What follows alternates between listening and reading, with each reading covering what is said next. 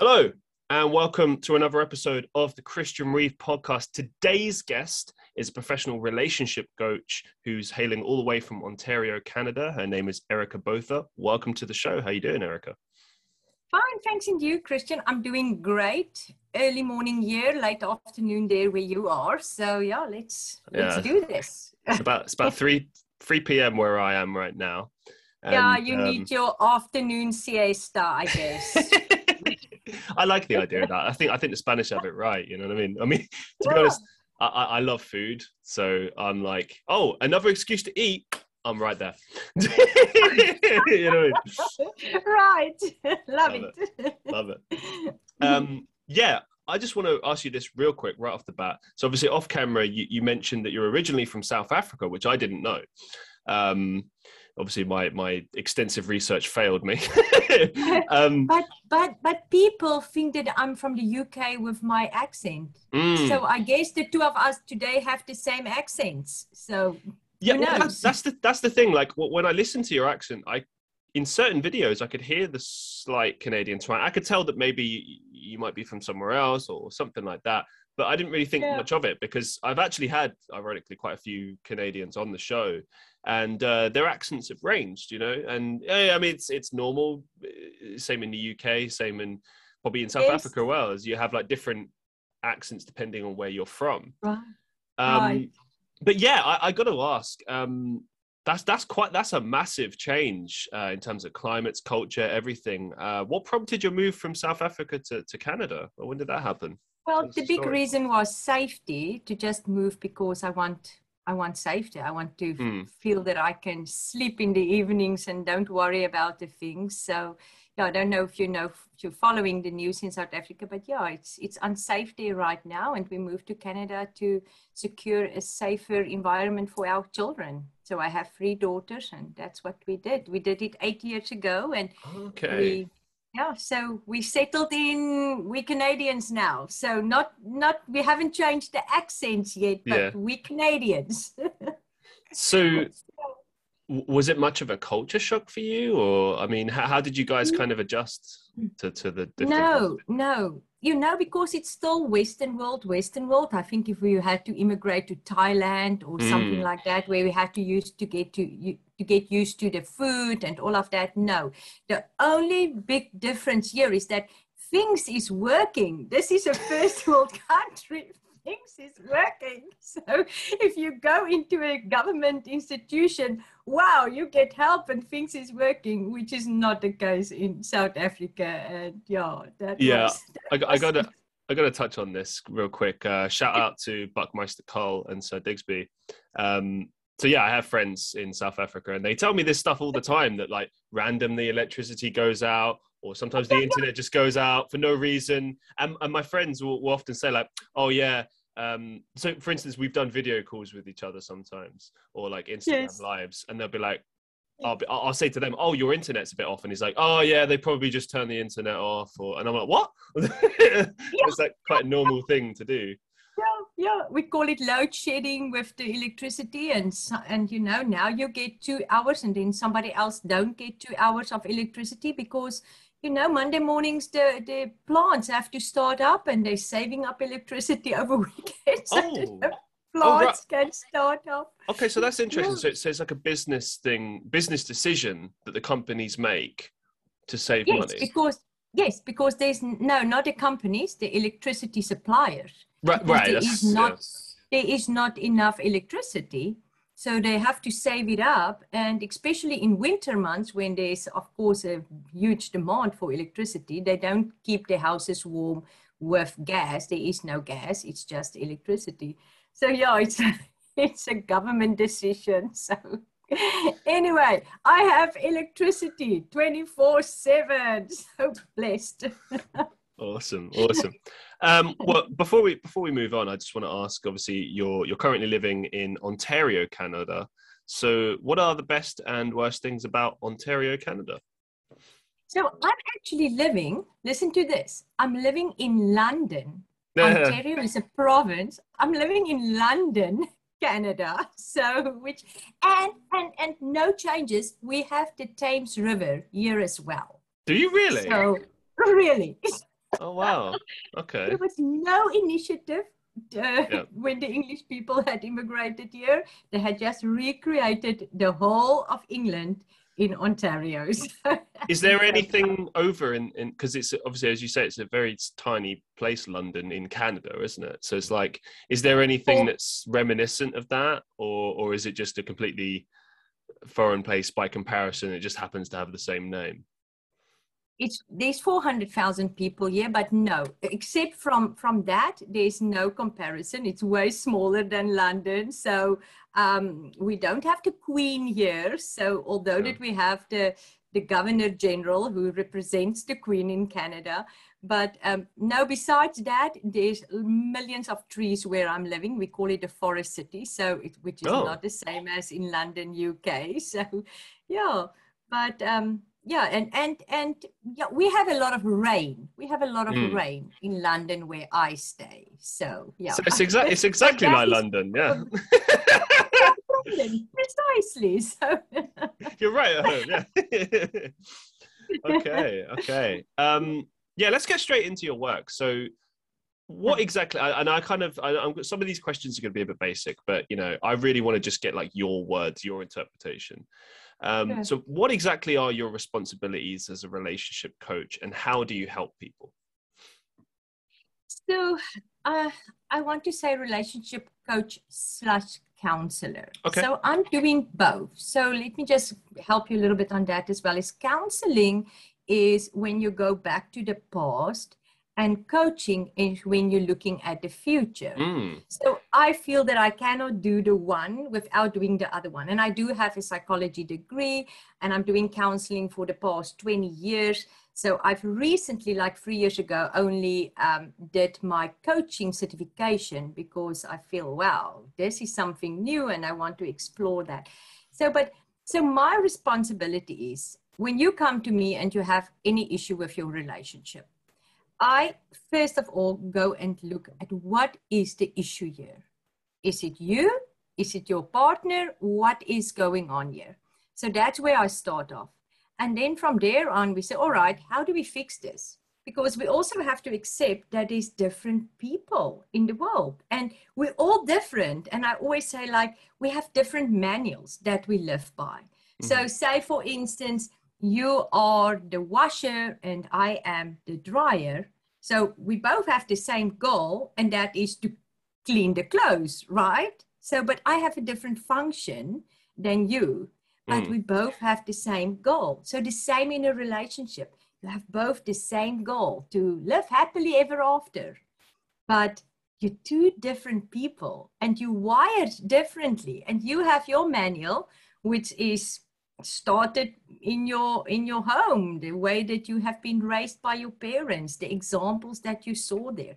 Now, some of that examples we have to say, thank you, no, that's not for me. So in some we can adapt. I grew up in a household where my parents, when they were upset, they haven't talked to each other, like for weeks, sometimes 2 weeks or more, Oh, wow. And then my mom will say, tell your dad we're going to eat. He have to come to the table. Dad, come to the table. So that is an example that I didn't want to carry through in my own marriage. I'm married now for 26 years. Oh, congrats. So that's how I navigate it. And then at the end of the day, okay, so this is the advice that I can give you. Follow it. This is the habits that I think you have to work on. This is the changes that I think you can make. And really, Christian, I make it sound very easy, but it is that easy. Really, it is. A relationship is easy. Just take yourself out of it a little bit, stand on the side, see what's going on, and do it. And love each other. What are the kind of most common problems that people tend to come to you with, and like what would be, obviously I know you can't sum up everything, but like what would be your kind of initial response as far as like, this is what you need to do, or that's what you need to do? So the biggest issue is trust. The same old. We know this for many years, trust. So why don't we trust each other? Why don't we just go in that direction and make the other person trust you? And I'm talking about silly things like trust of phoning me when you're late. That's how it starts, with silly things like that. So I trust that we have an appointment, that you will be there tonight at home at 5 o'clock. So if you're late, just phone me. So now I start building trust. I trust in you that Okay. you see where I'm going with little small things. I don't talk about an affair. That's something completely different. But I want to trust you. I want to know that if you tell me that you're going to prepare food tonight, that you will do it. Small little things. And I start trusting you, because you know what? The first need of a woman is security. Mm-hmm. And what is security? It's that trust, that I know that you will love me forever. And so it starts with that. That is a woman's first need, and her first want is security. That's a really great point as well, because one of the things I've really made sure to do in the last couple of years is to make sure like my word is my bond. Now I know that's like a really obvious thing to say, but it's true. But Like, I love it. yeah, like Yes. something really simple, like I will be there at 10 p.m. and then you show up at 10 p.m. Because obviously if you just don't, and then the person questions you and you say, oh yeah, this came up, but you didn't have the respect to say this came up, I'm sorry, or let them know ahead of time, then I suppose it's like you just don't have any respect for that person. You know, like for instance, Right. before we came on, we were talking about, you know, like basically I'd made a mix up because I'm a silly fool, and I thought that we were doing the podcast later, and you let me know when we were actually doing it, and I was like, okay, no problem, we'll do it at that time, right? And one of the things I said to you straight away was, no, I want to honor the original time, because I really, you know, I find it important to not waste people's time. Like, as I'm sure, you know, you've encountered this quite often with podcasting and appearing on people's shows and such. Some people really don't respect people's time. I mean, I've had plenty of people no show and I never receive any correspondence. I've had situations where I'm due to appear, like there was one just this Sunday, I was supposed to appear on someone's podcast. Nothing. just no message. But so can you see, it's a small thing like that that immediately established trust between you and me. So if there's anything in the future that happen and I think, oh my gosh, I want to work with Christian on this thing, you know, I already have a trust relationship with you. So, and the same in any relationship. If you tell me I will go and pick up at a grocery store after work bread, then do it. I know sometimes it's inconvenient, but do it. That person, little things like that started building the trust in a relationship, which made me immediately like I like you immediately, because listen, I like you anyway because I'm watching your Instagram and your TikToks and things like that, and I enjoy it so much. So, but see, you heard it right there. That's an endorsement. Now you need to go check it out. But yeah. So, but I like you because I can trust you, and that's how it works. If you don't trust somebody, immediately you start not liking somebody. So it's small little things that you can build this easygoing relationship. But what do you do if you know you're going into a relationship with someone who has trust issues? So it's not the fault of anyone in the relationship. It's, you know, previous, you know, maybe it's the relationship with their parents, maybe it was a previous relationship which ruined their basis for being able to trust people. How do you overcome that? Where do you start with that? Why do you want to go into a relationship that you cannot trust somebody? Right, I get where you're coming from, but you're coming at it from a logic perspective, right? Which I'm totally there with you. I'm like, yeah, I think, you know, trust in a relationship is you can't have a relationship without trust. But there are many people out there that have trust issues. You know, I've been in relationships before where there were trust issues, and I didn't make them. Like I wasn't the deciding factor behind why there was a level of distrust there. And those people told me it comes from my past, from other things I've experienced. So like, what do you do in those scenarios? Like, let's say a couple comes to you and one of them has trust issues and the other one is trying to say, look, I can't deal with this, they don't trust me, I've never given them anything, a reason to not trust me. Like, how do you tackle trust issues? Right, because of a previous girlfriend that haven't, been on time, had an affair, or whatever the case is. I get that. So counseling, because you have to know that every other person is not the previous person. It's not your parents. It's not your previous girlfriend, boyfriend, whatever the case is. It's not. And you have to go for counseling. And it's easy as that. It will probably take 1 or 2 sessions and you're over it.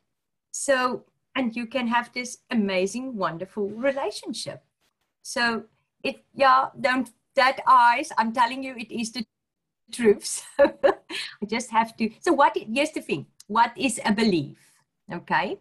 So a belief is something that is in your mind and that you hear or see over and over and over and over again. So you're not going to trust somebody because you saw something over and over and over again. So what do we need to do? We need to reverse that belief and put something else more positive in your thinking and in your head, which will make you believe. So what I will do when you come to me is I will ask you in your new relationship, what is in that relationship that you don't trust, that you cannot believe?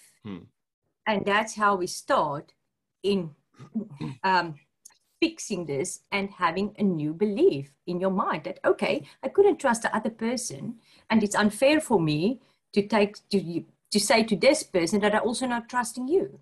It's very unfair. So it's creating a new belief in your mind and a new thinking. So really, it's like 1 or 2 sessions and I can change that.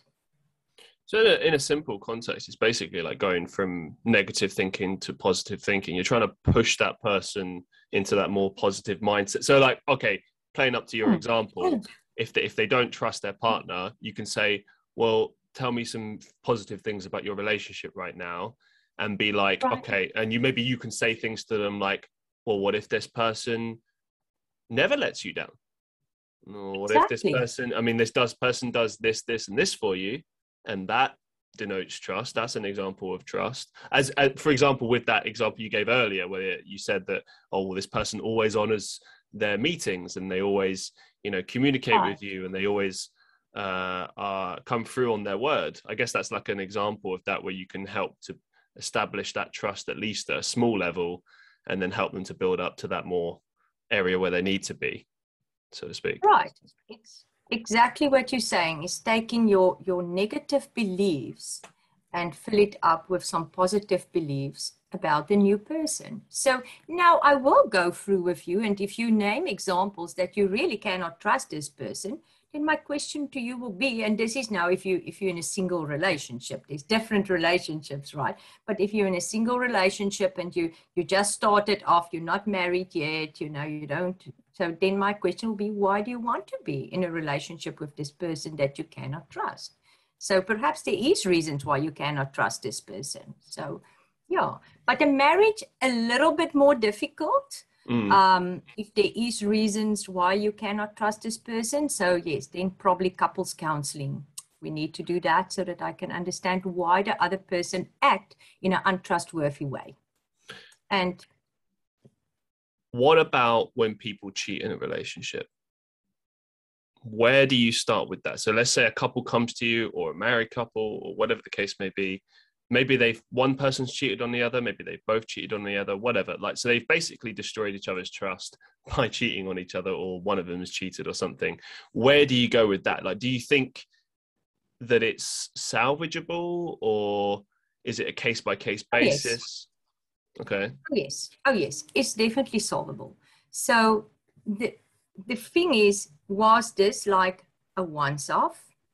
Because sometimes you go through difficult times in your relationships, really tough times.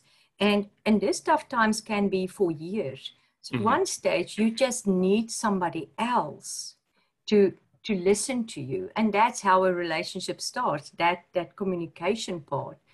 And so perhaps that's the only reason why you have been in this other relationship. Because if you had got everything out of your current relationship, there would have been no reason for you to have an affair, right? Because then you get everything in your current relationship. So, but it is fixable.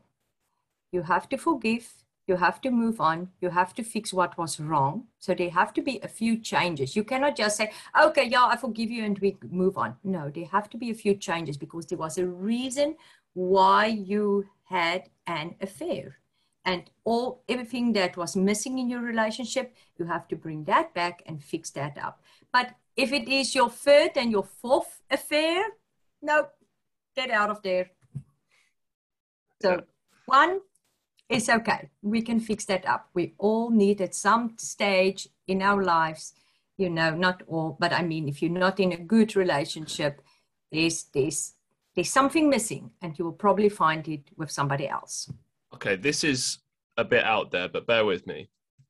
What if you have one person in the relationship who's, and by the way, for anyone thinking about me asking this question, I'm only asking out of curiosity. This is nothing to do with me. Okay, so this just we do it for the listeners, right? Well, one thing that I've read a lot about is how people can be like either serial cheaters in relationships or just be kind of, I suppose, like addicted to the idea of cheating. So it's not so much that they want to cheat on their partner. Like they could love their partner to bits and they just want to be with that person forever. But they're so enthralled by the idea of cheating, like they're so excited by that. Maybe even that's the only way that they can really find the thrill that they're seeking as far as their romantic relationships are concerned. Like, what advice would you give to people that are in that kind of space where they're still trying to figure out what kind of a relationship would work for them, and obviously they almost kind of need to cheat in relationships? They should be in a permanent relationship. I know a few people like that. So some clients that had come to me, you should not be in a fixed permanent relationship because you're living on that adrenaline thrill that you get for being in love. And then when 6 months is over and you don't have that thrill anymore, then you think, oh, I had fallen out of love. No, that is where the real deep, romantic, that amazing love comes in. So, but people like that, they're living on the thrill. You will probably see that they had done some extreme sports or always have something that they focus on. So say they focus on just cycling and they will cycle like crazy and achieve it. And the next moment cycling is done and they put away their bikes forever. And then the next new thing comes, and that is probably like climbing Kilimanjaro. Yeah. It's normally that adrenaline type of person, that lives on that excitement. So, but no, they just have to never ever be in a permanent relationship. Just live their lives, do what I need to do, conquer girls, leave them, conquer girls, leave them. And that's not my suggestion, but that's how they live. So this kind of leads me to my next question. What are your thoughts on poly relationships? So I can't remember the exact terminology, but basically a no-go. Interesting. A no-go. Okay, no, why do you think that? You mean like a man having more than one woman? Why? So is that what you mean?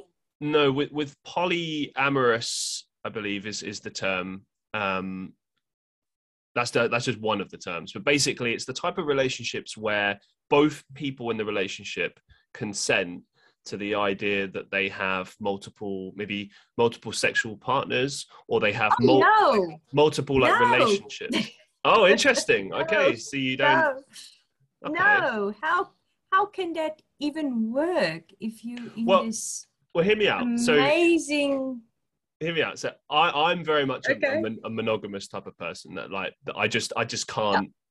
Like it would just break my heart. Like, but that's just me. Exactly. But here's the thing. That's just me personally. Like when I look at the logic of what these people are talking about, it does actually make sense because I can't remember the exact thing. So obviously, when I do the clips later for this and I get all the official names, I'll have it written out and everything. But there's two versions. Polyamorous is one, and there's another poly so what one basically represents specifically sexual. So you'll have a relationship with a person, a normal relationship, but then you have different sexual partners. Okay. And it's all consented. It's not like they find out later or anything like that. It's you both consent to that. You're both happy with that. The other one is where you have many relationships, but maybe they're not sexual at all. It's just many relationships with different people for different things. I'm not so sure how that one works, like with the ins and outs, but that's basically the fundamentals behind it. So the idea being that like one person, like if you take the sexual version, like you can't be satisfied by one person. You need to be with lots of different people, but you still want to stay with that one person because you love them and like you're there for the relationship. So, I mean, it's interesting you say that you don't think that those kind of relationships can work. Or why do you think that? No. So we must remember that marriage is coming from the Bible. That was where it was instituted. So, and the idea was to have one woman in this amazing relationship forever, love, whatever. So how I cannot think to myself that my husband, which I'm married for 26 years, which we have this amazing relationship. I share everything with him. He knows my ins and my outs. I know his ins and his outs. We do a lot of things together, and I don't want to say we do everything together because I have an issue with that as well. You have to have your girlfriends and so on. Yes. So yes, very important. But yeah, so I cannot think that I send him off tonight to another woman's bed and tomorrow morning he walks in here and I'm lovey-dovey with him again. I will want to know everything that went on in that room. So, but no, all jokes beside, I cannot think that that is real, intense, deep love. The love that I feel for him is so intense and so amazing that I cannot think to share him with anybody else. And that's where jealousy comes in. You know, the Bible also talks about jealousy and envy. So we allow to be jealous of people that we love. We serve as well a God that is jealous of us. But envy is something else. Envy is, I envy you that you drive a fancy car, live in a fancy house, you know, have a wonderful, sexy girlfriend, you know, all of that kinds of stuff. That is envy. But jealous, yes, I am surely jealous of him because I don't want to share him with anybody else. He's mine. He's absolutely mine. Given that we're talking about jealousy, I know, I imagine that this will kind of tie into what we were talking about with trust issues, but obviously jealousy is quite a big common theme in relationships. So when you get people come to you with issues of jealousy, what are your kind of tips and tricks for handling that in a relationship? How do you solve the issue of jealousy in a relationship? So with jealousy, there's a okay jealousy, and then there's this crazy jealousy that you feel like I want to just lock her into her room and nobody's supposed to see her. And it's that more is controlling jealousy. Right. So, and that is very bad and manipulative. I never can say that word. And so that is not a good thing. And for that, there's also some reasons why a person do that. But then there is a healthy jealousy. And that one is like I've just explained, like, I don't want to share my husband with other women. So, but do I allow him to have girlfriends? You know, of course, if you want to talk to a woman at a party or something, I will think nothing of it because I'm so secure in my relationship with him that I don't worry about that. I have friends that phone him. He's in HR, and I have my friends that phone him and ask him for HR advice. And I don't mind that. I don't care about that, you know, and the same from my side. I have men friends and that's okay. But we're so secure in our relationship and we don't try to make each other jealous. If he come to me and he will tell me that he don't like that I talk to that guy or that guy, I will stop it immediately because I never ever want him to feel insecure in our relationship. Okay, hypothetically, let's say that your husband says that, but the person that you're talking to, you know, is strictly work, or like there's nothing to it. You know that that's the case, that there's nothing to it. It's purely business, whatever the case may be. But he's still not uncomfortable with it. Do you not think that that's a bit of an issue that he needs to resolve and not you? Now, I understand that you're kind of Right. yeah. Like I still feel like that's going into that negative jealousy area. Do you know what I mean? Yes, absolutely. So the next question is, why is he feeling like that? Is it because I make him feel insecure, you know? Or is it, as you say, something that is coming from his past, from previous relationships, from whatever, you know, that he is feeling that way? Or is it basically that he is a controlling person and want to take my whole life into his hands and want to, you know what I mean? It's like that's bad. It's just going back to what you said before about how, you know, you should be able to have, you know, friends of the opposite sex and everything, and that should be fine, or same sex, whatever the case may be, whatever your relationship is, you should be able to have friends and it not be an issue with your partner. So to what we were talking about, like, you know, and I've been in relationships like this where I've been told like who I can and can't be friends with. And back then I kind of accepted it, but now I question it. And if I was in a relationship now, I wouldn't accept that. I'd be like, you can't tell me who I can and can't be friends with. I just don't think that that's healthy, because, you know, for me at least, this is just my personal belief, but I think it all boils down to that issue of trust that you mentioned earlier, that, you know, the base foundation of a relationship is trust. And if you truly trust your partner, then you will never, you know, question any kind of relationship they might have with a friend or something like that. Now, don't get me wrong. If something is off, if you just sense that maybe they're cheating, maybe something's off, then absolutely question it. I'm not saying don't question things, but I don't think it's okay to tell your significant other who they can and can't be friends with, or like that, or who they can and can't talk to, you know. Like, I mean, I think it's one thing if, like, for instance, let's say I was in a relationship and I'm having coffee like every week with like a female friend or something. I could understand why like my partner might be upset with that, and like, especially if I'm not taking her out, but I'm taking this other person out, like that presents an issue. But if it's like, I don't know, they're a work colleague, or you know, there's like another reason for it, or whatever the case may be, I would kind of expect my partner to be more understanding and trust me. Yeah, just trust me, you know.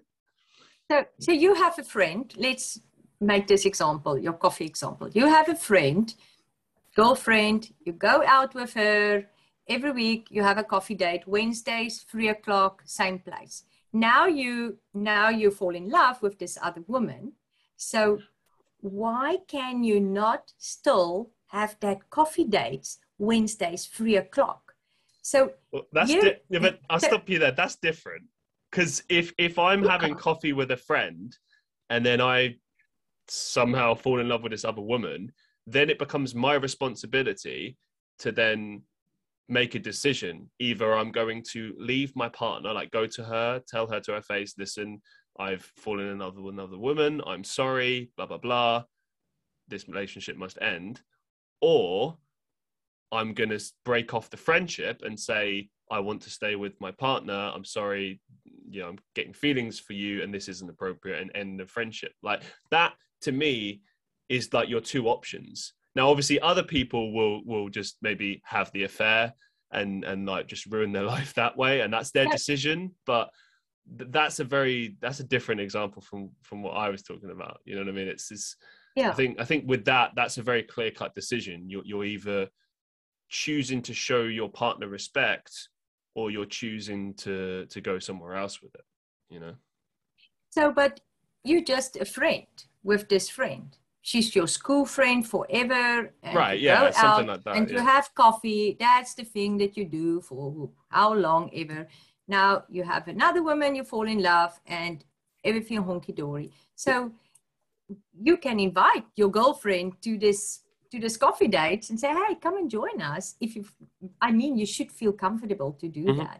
But there's no reason for you to break off a long friendship, because that was a friendship. If you would have fallen in love with her and made her your lover, you would have done that a long time ago.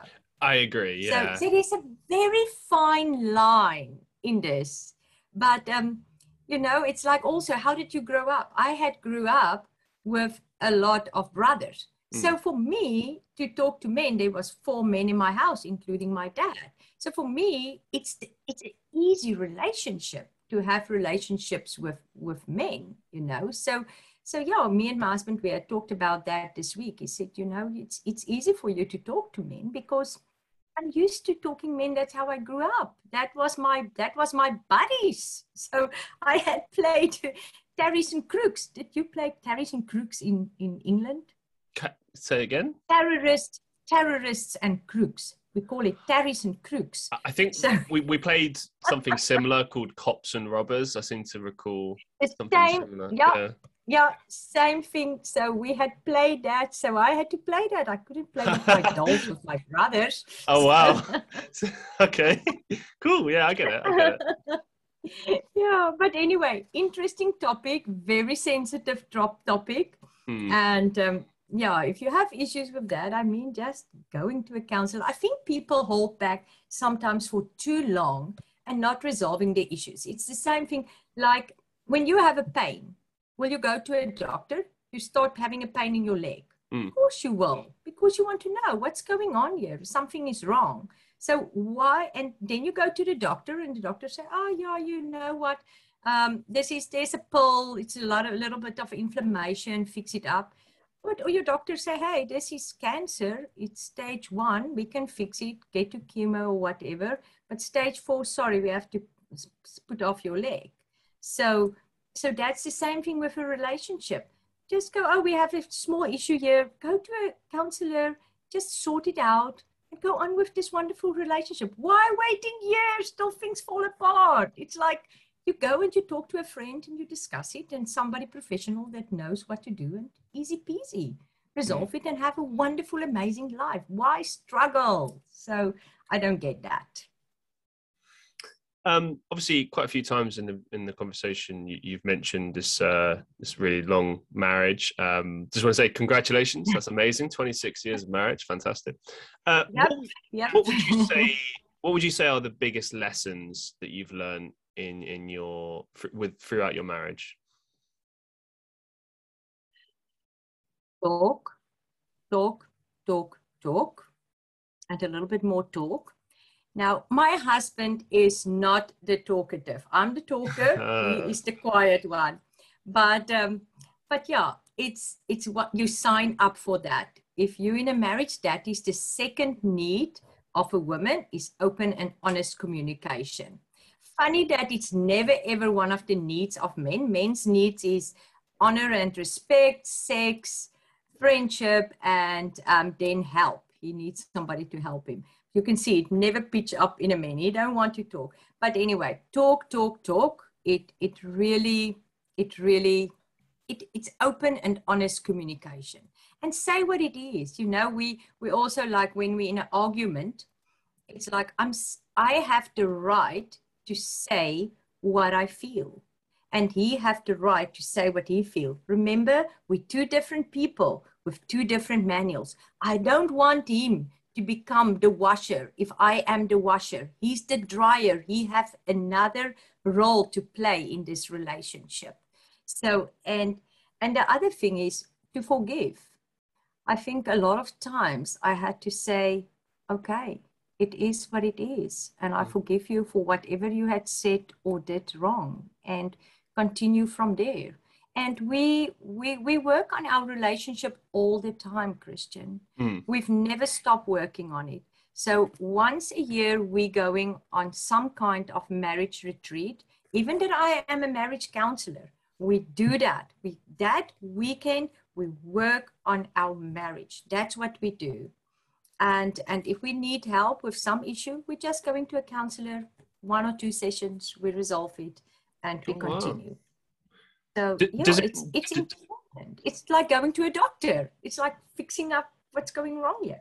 But does it not sort of create a conflict of interest for you personally, given that, you know, you have this extensive career as a relationship coach and counselor, to then see another one yourself? Do you not find yourself sort of sitting there being like, well, that's not how I would do that?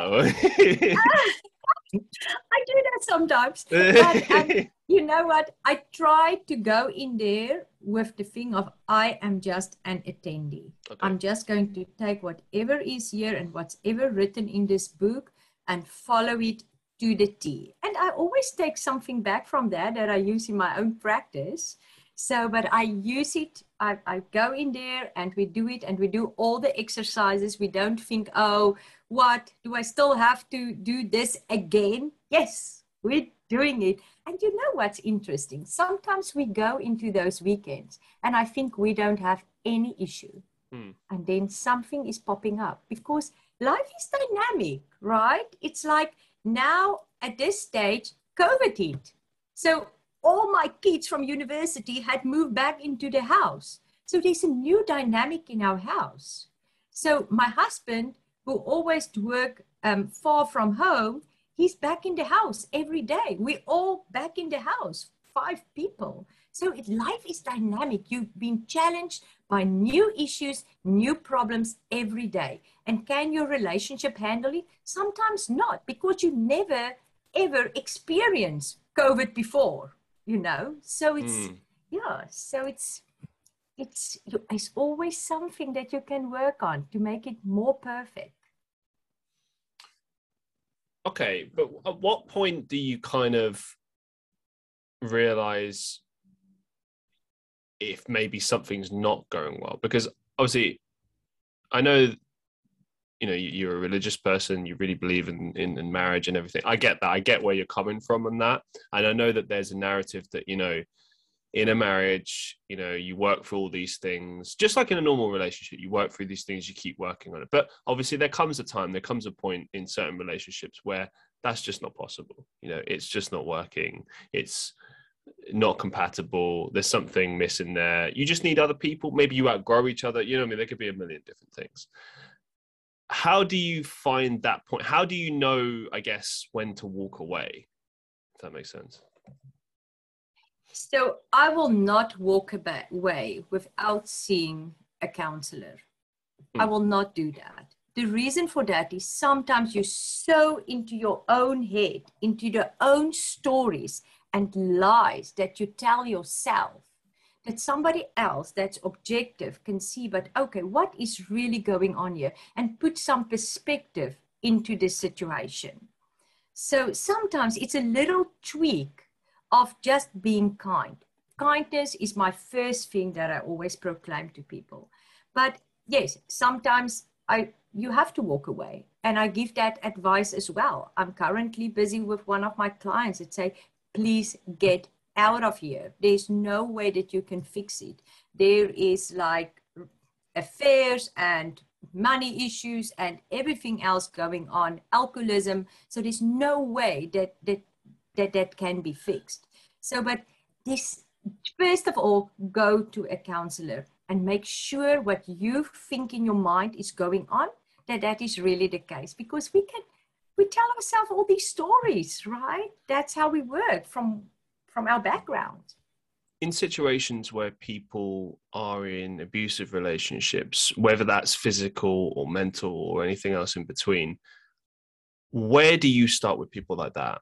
You know, for instance, I've been speaking to someone recently who was in an abusive relationship, and, you know, I was really pushing them to get away from it. And I was really just trying to say as much kind of shockworthy stuff to make them realize, like, hey, you're wasting your time. You need to get away from this person. You know, that I was really pushing that message. And I think it worked for the most part. So success. But when you get those people come to you in a professional capacity and you can clearly see the abuse there, or okay, maybe a better example, a couple comes in to see you and you can tell that maybe the guy is abusing the woman, maybe not physically, but maybe, because I think that physicality, while it's horrible and it's awful, I feel like it's not as damaging as mentally. Like, obviously it can be, but like mentally it's always much more challenging because these belief systems get stuck in someone's head, you know, like the person drives down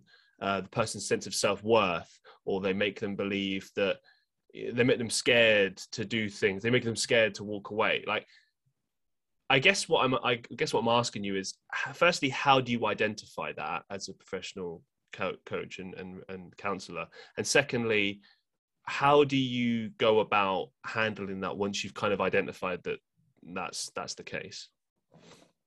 So answering the last question first with 5 words: get out of there immediately. So get out of there immediately. Nobody deserves it to be abused, physically, mentally, nothing like that.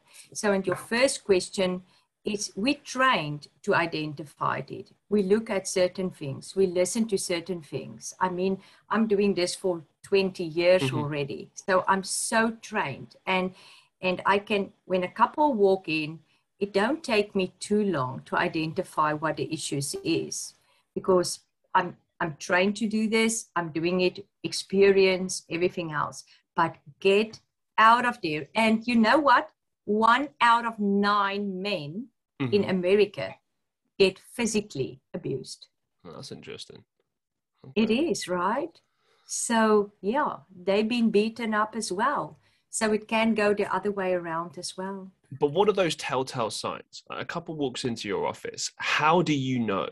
How can you tell? Because sometimes it's not always that obvious. You know, like, I for instance, very obvious. It's very obvious. No, okay, it's but so obvious. Let's take a scenario. Let's take a scenario. You go first. After you. So here's the thing. Do you see how I sit? Mm-hmm. I sit up straight. I'm not like. Yeah. Well, no, I mean, it wouldn't make sense for you to do that, no. But like. Right. But okay, but let's say the first sign. If that couple walks in and they don't immediately appear to present that, because obviously people want to present the best case thing. If they got to counseling, coaching, I mean, it's not a nice scenario to be in, because in a way you are being judged. Do you know what I mean? You're being judged by the counselor coach. Like, obviously not judged in a mean way, but to you it's going to feel like, well, they're analyzing me, they're judging my behavior. I need to put on the best kind of version of myself. So if you are being mentally abused by someone, it might not be as easy to identify that. Do you know what I mean? Because I've seen it in relationships. Sometimes it's like really subtle. It could be something as simple as like the man every now and again just kind of stops a particular trail of thought that the woman's, you know, putting out there or whatever. You know what I mean? So like maybe she's trying to say something and he's like, oh, no. And then he just carries on. Like gaslighting, for example. Really, I guess that's what I'm driving at with this, is like, how do you deal with things like gaslighting and helping people to get through that? Like, for instance, in a scenario like that, would you kind of work to try and get that the person that's being abused, like, alone, and then you can kind of communicate with them? Let me stop you immediately there. So when a person is abused, the person will not say something in front of the abuser, because they know they will getting abused again, either with their words or beaten up or what the case is.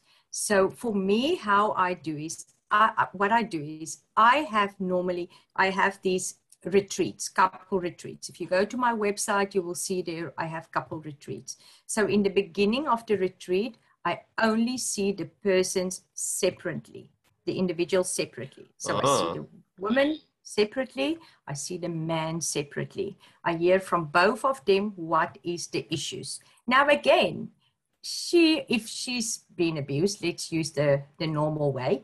If she's been abused, she will not probably tell me, but I will know it. The questions I ask, the way she's answering it. Remember, I'm trained to do this. So, and then I will talk to the husband. And then only after I understand the total issue here, then I will bring them together into a room and we will resolve issue by issue by issue.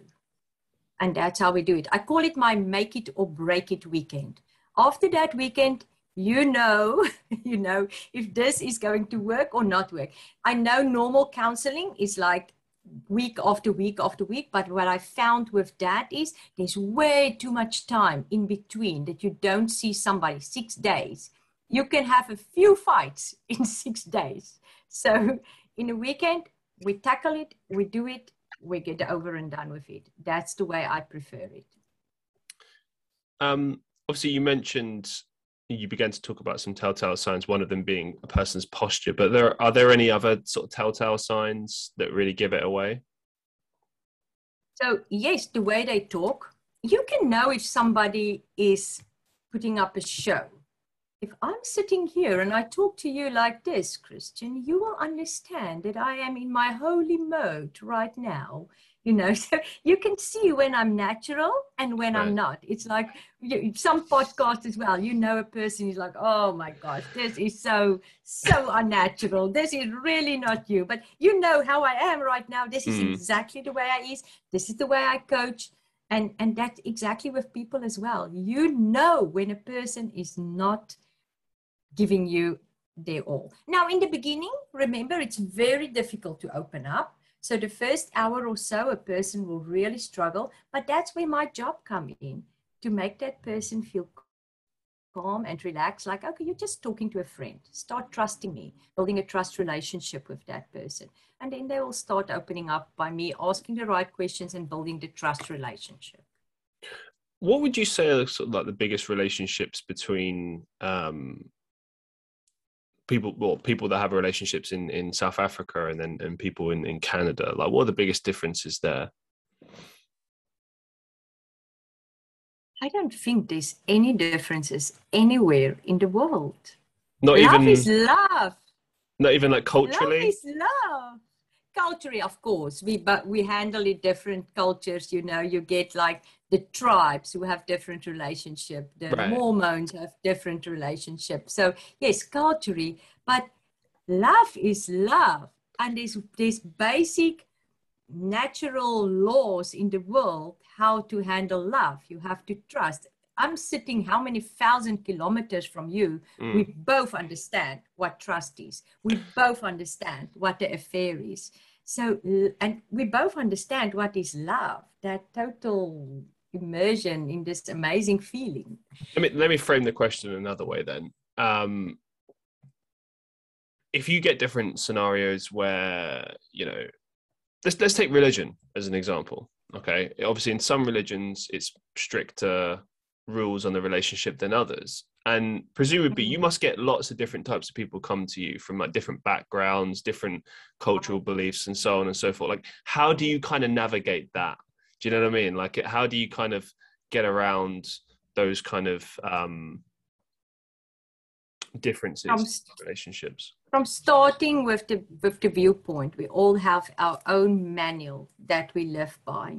So it's not for me to judge your relationship. It's for me to make sure that you follow the basic rules of a relationship. So I don't judge you. So I had a client that the wife stayed on the top floor. He stayed at the bottom floor. They both have kitchens, everything in their houses. Oh, wow. So, yeah, it worked. So they Really? both have kitchens. Yes. So you see, it's not for me to judge. No, so I wouldn't judge them ever. I just find that interesting. Yeah, what works for them or not work for them. Because it sounds funny for me living in the same house as my husband, or 99.5% of people living like that. So for these people, they said, we're both professionals. We need space. So the kids is out of the house. So let's get this to work because we want to stay married forever. So they work out, when I need my space, I need to be in my own place. I need to get home, wind down. They were so, and then just do what I have to do. And they visit each other and sneak up to each other's rooms, sometimes in the evening, seduce each other. So it can quite be fun. It's like going to your neighbor's door and so so I hear different kinds of stories, but at the end of the day, there's basic rules. They trust each other, they love each other, they respect each other, they talk to each other, they have fun together. Remember, we're not in the old times anymore. If you think about the old times where, what is that, Bridgerton, the show on Netflix, Bridgerton, right? Bridgerton. Is it Yes, you say it so right. You pronounce it the English way. So I don't have any idea what this show is, but oh, you have to go and watch it. It's a romantic old. okay. I think it's an English show, and anyway, so women married there because they couldn't look after themselves in that times. They married to really survive. That was the only way to survive, is to get married and have a man that look after you. But nowadays, women don't marry for that reason anymore. You know, we want to have fun. We want to feel loved. No, I totally get where you're coming from on that. I must say, I really do agree with this concept. And this is something I've learned in my 20s as well. For a long time, I had this idea that, like, oh, I need a relationship because, you know, I need to fill that hole, that empty void, you know, that depressive. And then I realized actually the issue was that I just wasn't happy and I needed to address that. But what I've realized I personally need, and this is what I'm looking for one day in a relationship, is basically like someone who is as independent as I am, someone who like, you know, respects when I need my space, they need their space. We have like different lives, but we share a life together as well, if that makes sense. Like, I think that's so important. Like I don't understand these couples, and I'm not trying to be judgmental here, but I guess I am being a little bit. I don't understand those couples that need to like be together every waking moment of the day and like be I don't get that. I don't understand. I cannot. My life is one of the things that I immediately start doing with couples is I'm doing the wheel of life. So the wheel of life, I give you 10 aspects of your life, which is health, career, family, friends, and all of that kind of thing. And a relationship, just make out a little small piece of that. So you have 9 other things that you have to work on and your relationship. So 10 things in total to make you a complete person. My spiritual life, you know, although that me and my husband go to church together, but my relationship with God is something that I have to work on. It's not something that he can work on. My career is something that I work on. It's not something that he works on. So life is exactly as you say, it's full of a lot of aspects and a lot of dimensions. So how can this person be the full cake? It's a small portion. Although that he completes you and fill in and live with you in the other areas. Like I mentioned, my husband is going to church with me. My health issues is my issues. If I don't want to run or walk or exercise, it's my issue. But I like to go on a walk with him. You hear what I'm saying? But it's my thing. So, yeah. So I completely agree with you. What do you do in scenarios where your professional life is getting in the way of your relationship, or vice versa? Maybe your relationship is too overbearing and it's interfering with your work life. Like, I guess what I'm saying is, how do you achieve that balance? Like, because sometimes it's going to happen. Sometimes work is too much and you just don't have the time for your partner. Or maybe, you know, I don't know, one person in the relationship is going through a difficult time, so you're having to be there more, and it means you're neglecting your work. Like, how do you deal with those scenarios? Right. And isn't that the scenario of our times? That is the thing. It is what's happening. We spend so much time working and prioritize our work over our relationship. Now, Christian, every scenario is different. If this is your livelihood and you're going to get fired, I'm not the one that will be able to tell you, hey, spend less time at work. That's difficult. So really, every scenario is something that I look into and say, okay, where can we make a little bit of adjustments that can work for the wife or the husband to feel that they're still important, although that you spend 60 or 70% of your time at work. So then there is cases where work is an escape route. I don't want to be at home. I just want to be at work. So that's the other thing. But who am I to judge if you are somebody that have to work 2 jobs to just feed your family? And so, and then I will probably start with the thing of getting the wife to appreciate the husband, to say, hey, thank you, my dear, that you work so hard to provide for us. What do you do in scenarios where people are from like different faiths? So let's say you've got like a Christian person and a Muslim person, or a Sikh person and a Hindu, something like that, where there might be potentially a conflict of interest. Like, how would you approach that? So difficult, really so difficult. But I saw relationships, and again, not for me to judge at all. You can fall in love with anybody. So, but it's really, really difficult. So here is where respect come in. I have to respect your viewpoints. Remember, we have different manuals with different people. So if your religion is of the same base as mine, it is easy to navigate through that. If I believe like Christian religion is love is everything, and if you have the same viewpoint in your religion, it's easy to navigate through that. I just have to respect you. We probably will not go to the same churches. We will probably serve differently, but the basis and the values is the same. It's okay. But it's where you get the real big differences that cannot work. It cannot. Do you think that's purely because the religions are just too restrictive? I mean, okay, I guess what I'm trying to say is like,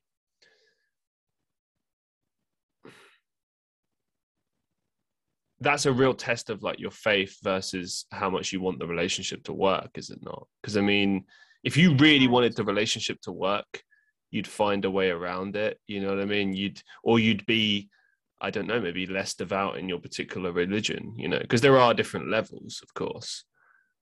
Right. And again, you know, I can fall in love with somebody that is on the other side of the extreme of Christians, you know, that feel they probably have to kill or whatever they have to do, or live together with lots of women or something like that. That's not my values. It's all about the values. If you even like, if you're Muslim, there's also different Muslims. It's like you like normal, if I can say that. And then you get ISIS. You know, it's like they're doing it for their faith. But is that the same values? Definitely not. So it's all about the values at the end of the day, and respect for each other. I have to respect you for a lot of things that is different in your relationship, in my marriage. I have to respect my husband for a lot of things that he thinks different than I do. And that's okay, because it keeps it interesting and it makes him his own person, which I love and adore. And I've learned to love that he loves war. I cannot even watch a war movie, Christian. He knows everything about every war in the whole world. So I cannot watch a war movie. There's no love in that. So I'm all about love.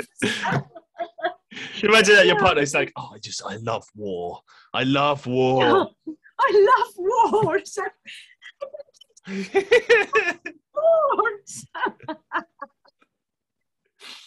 right. So I've had some questions from some of my viewers, and I'm not so familiar with this. So first of all, are you familiar with the BACP and the CCPA? That's my first question. What is that? Well, I was wondering if you could help me on that. They're basically, as I understand, like different personality types. No, I think it's institutions within the sphere of counselling and coaching. As I understand, one of them is possibly from Canada, and the other is from another region in the world. But that's not important. If you're not familiar with them, we can just move on from that. That's not important. Let's move on. So let's talk about love. So which theories or approaches to relationship counseling do you tend to use? Is there any like popular ones that you subscribe to? Any particular techniques, anything like that? So I am registered at the Relationship Counseling Institute, Coaching Institute. So they actually settled in Seattle. Oh, okay. So I'm registered with them.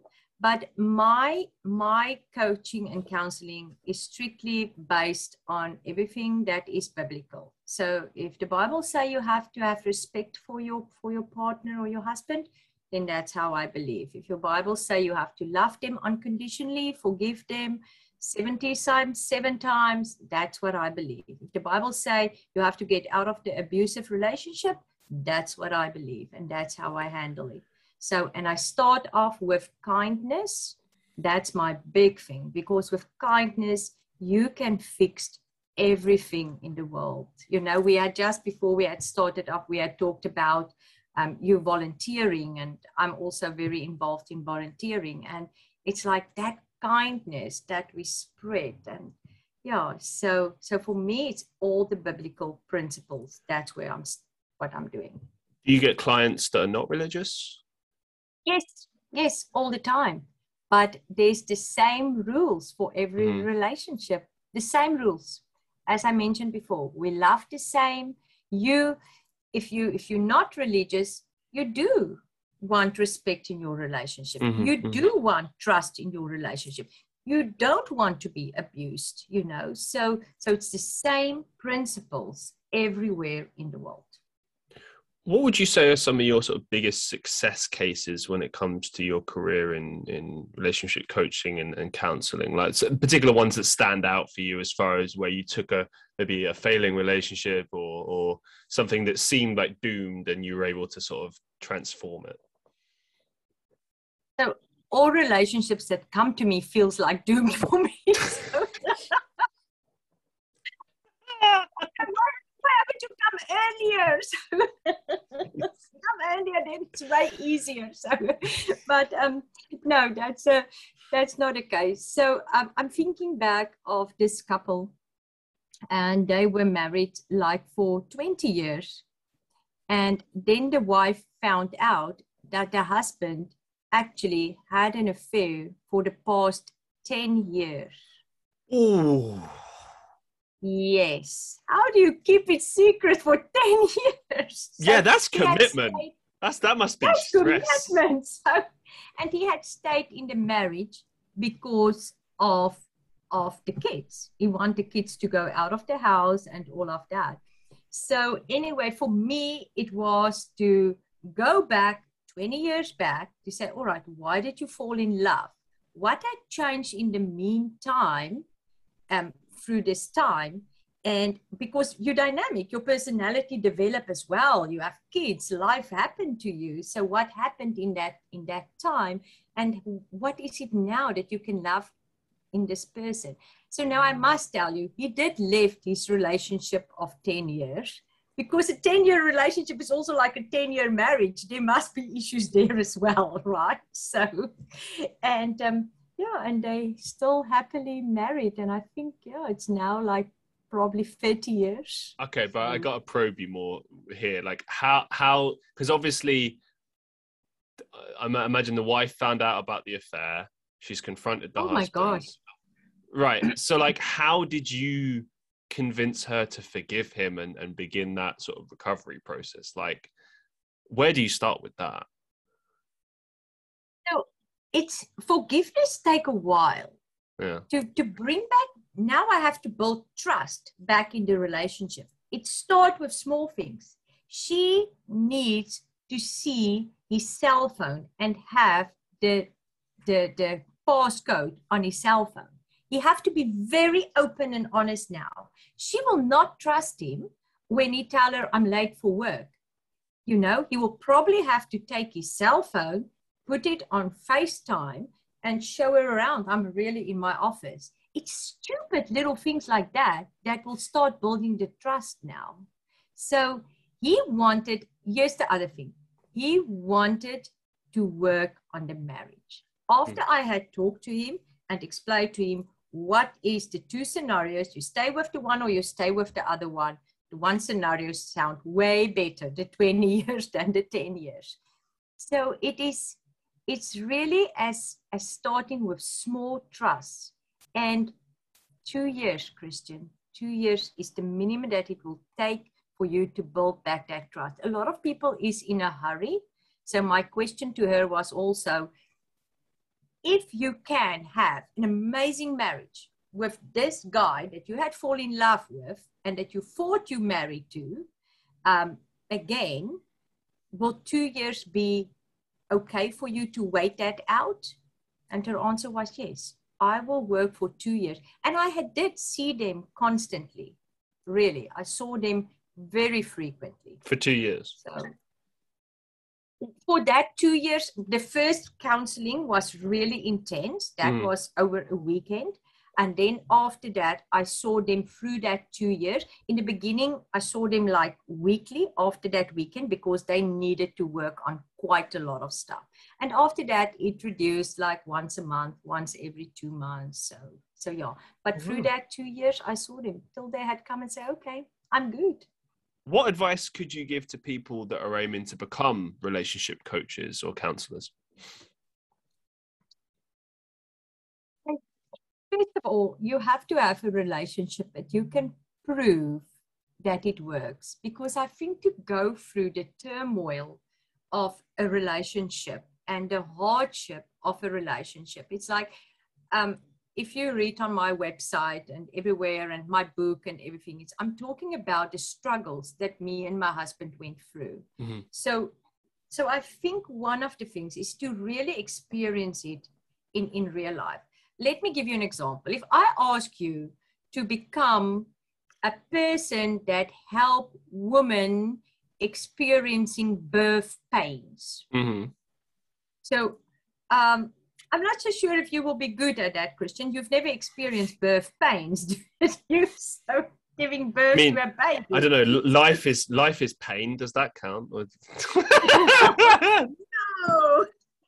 So it's way worse than that. So, but you see what I mean? It's like when you have it's like you go to a guy that tell you, oh, come to me and we build $1 billion business. And then he arrives there with an old car, don't have an office. It's like, okay, So I think that's important to have a relationship that works for you. You do have relationship coaches that just focusing on singles. But for me, in my case, I'm focusing on marriages. So I know exactly the difficulties that you experience day to day, dynamics that happen. Like I say, something happened, your husband loses his job tomorrow morning.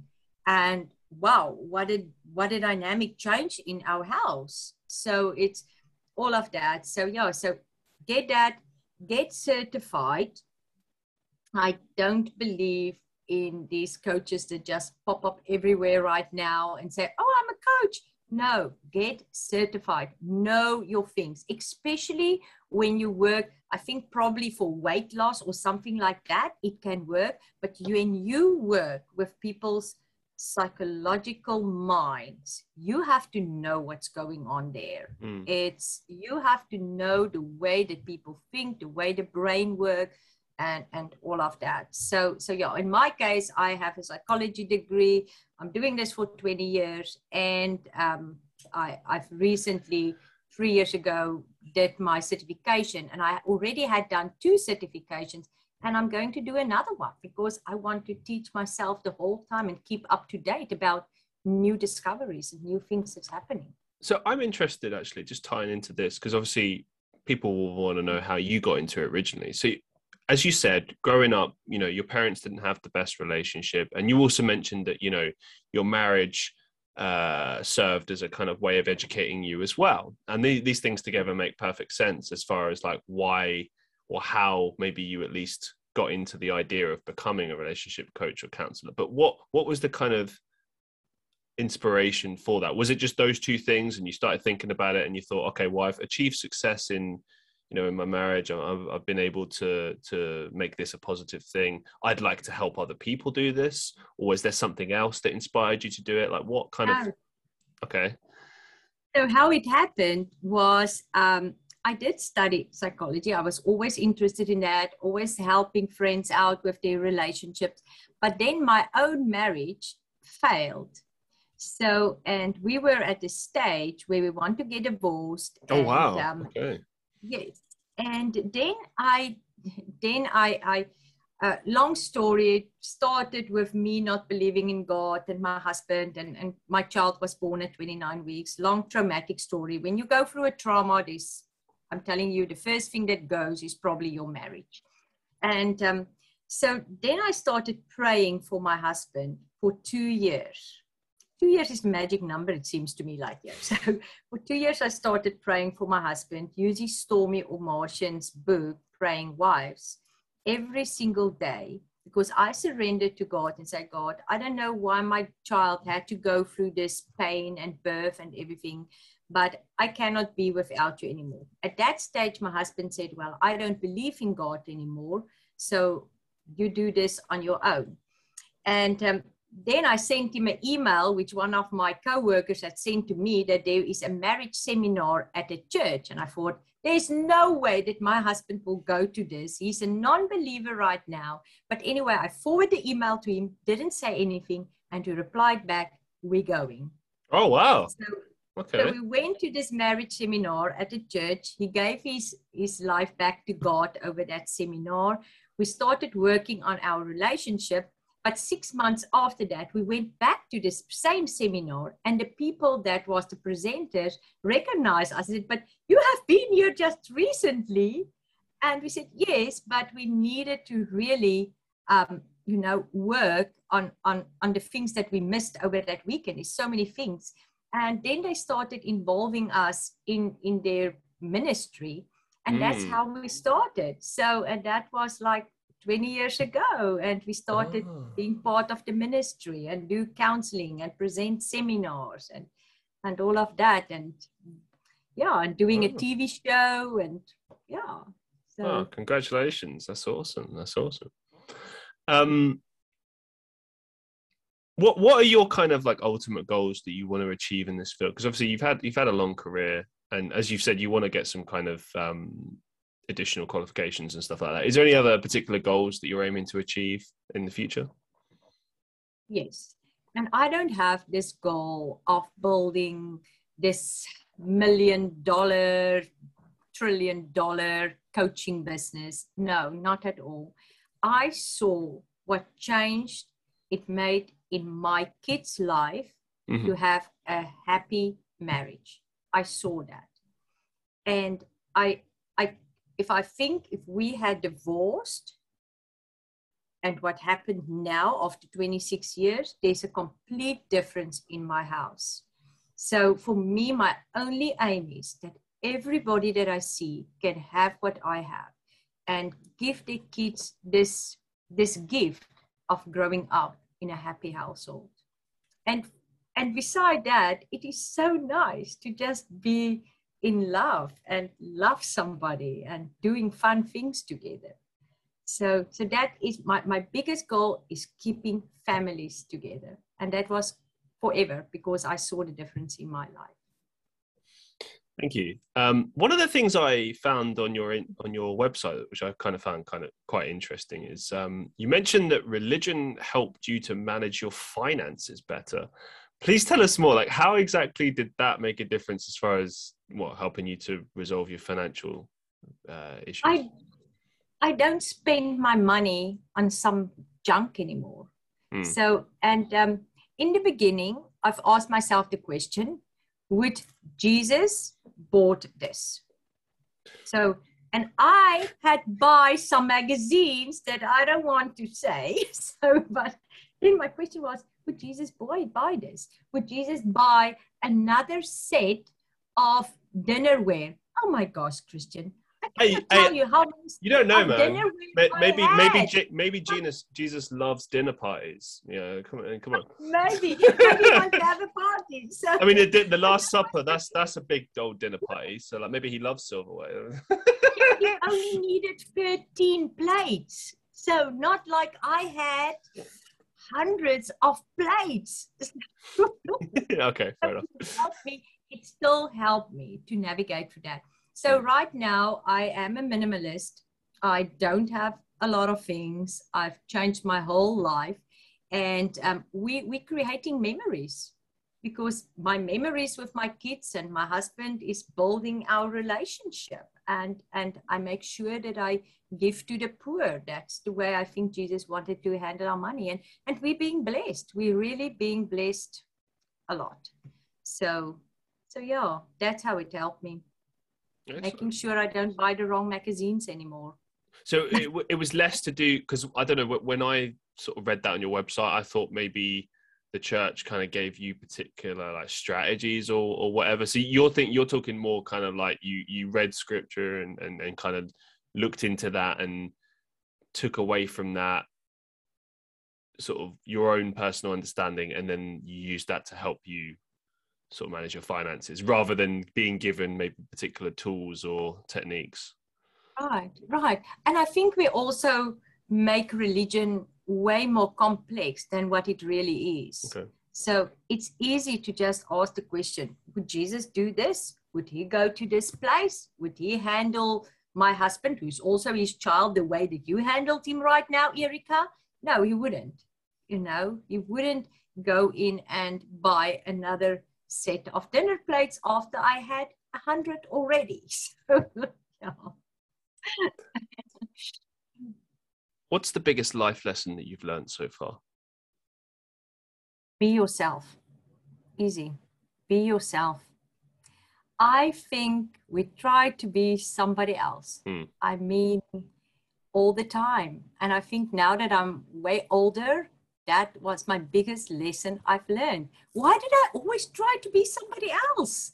So I struggled, I couldn't. And this week I want to be that person. The next week I want to be somebody else. It's like, I have to change my personalities here. So no.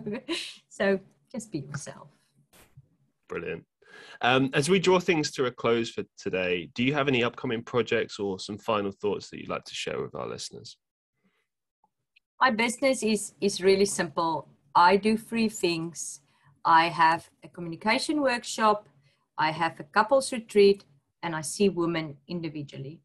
So I don't have this many things that come up. The 3 things that I do extremely well. I focus on that, and that's what I do. So I've written a book, and I plan, if you're talking about upcoming things, to write another book. So, but that's a plan. It's not really working yet. So yeah. What's the name of your current book so that our listeners can go check that out?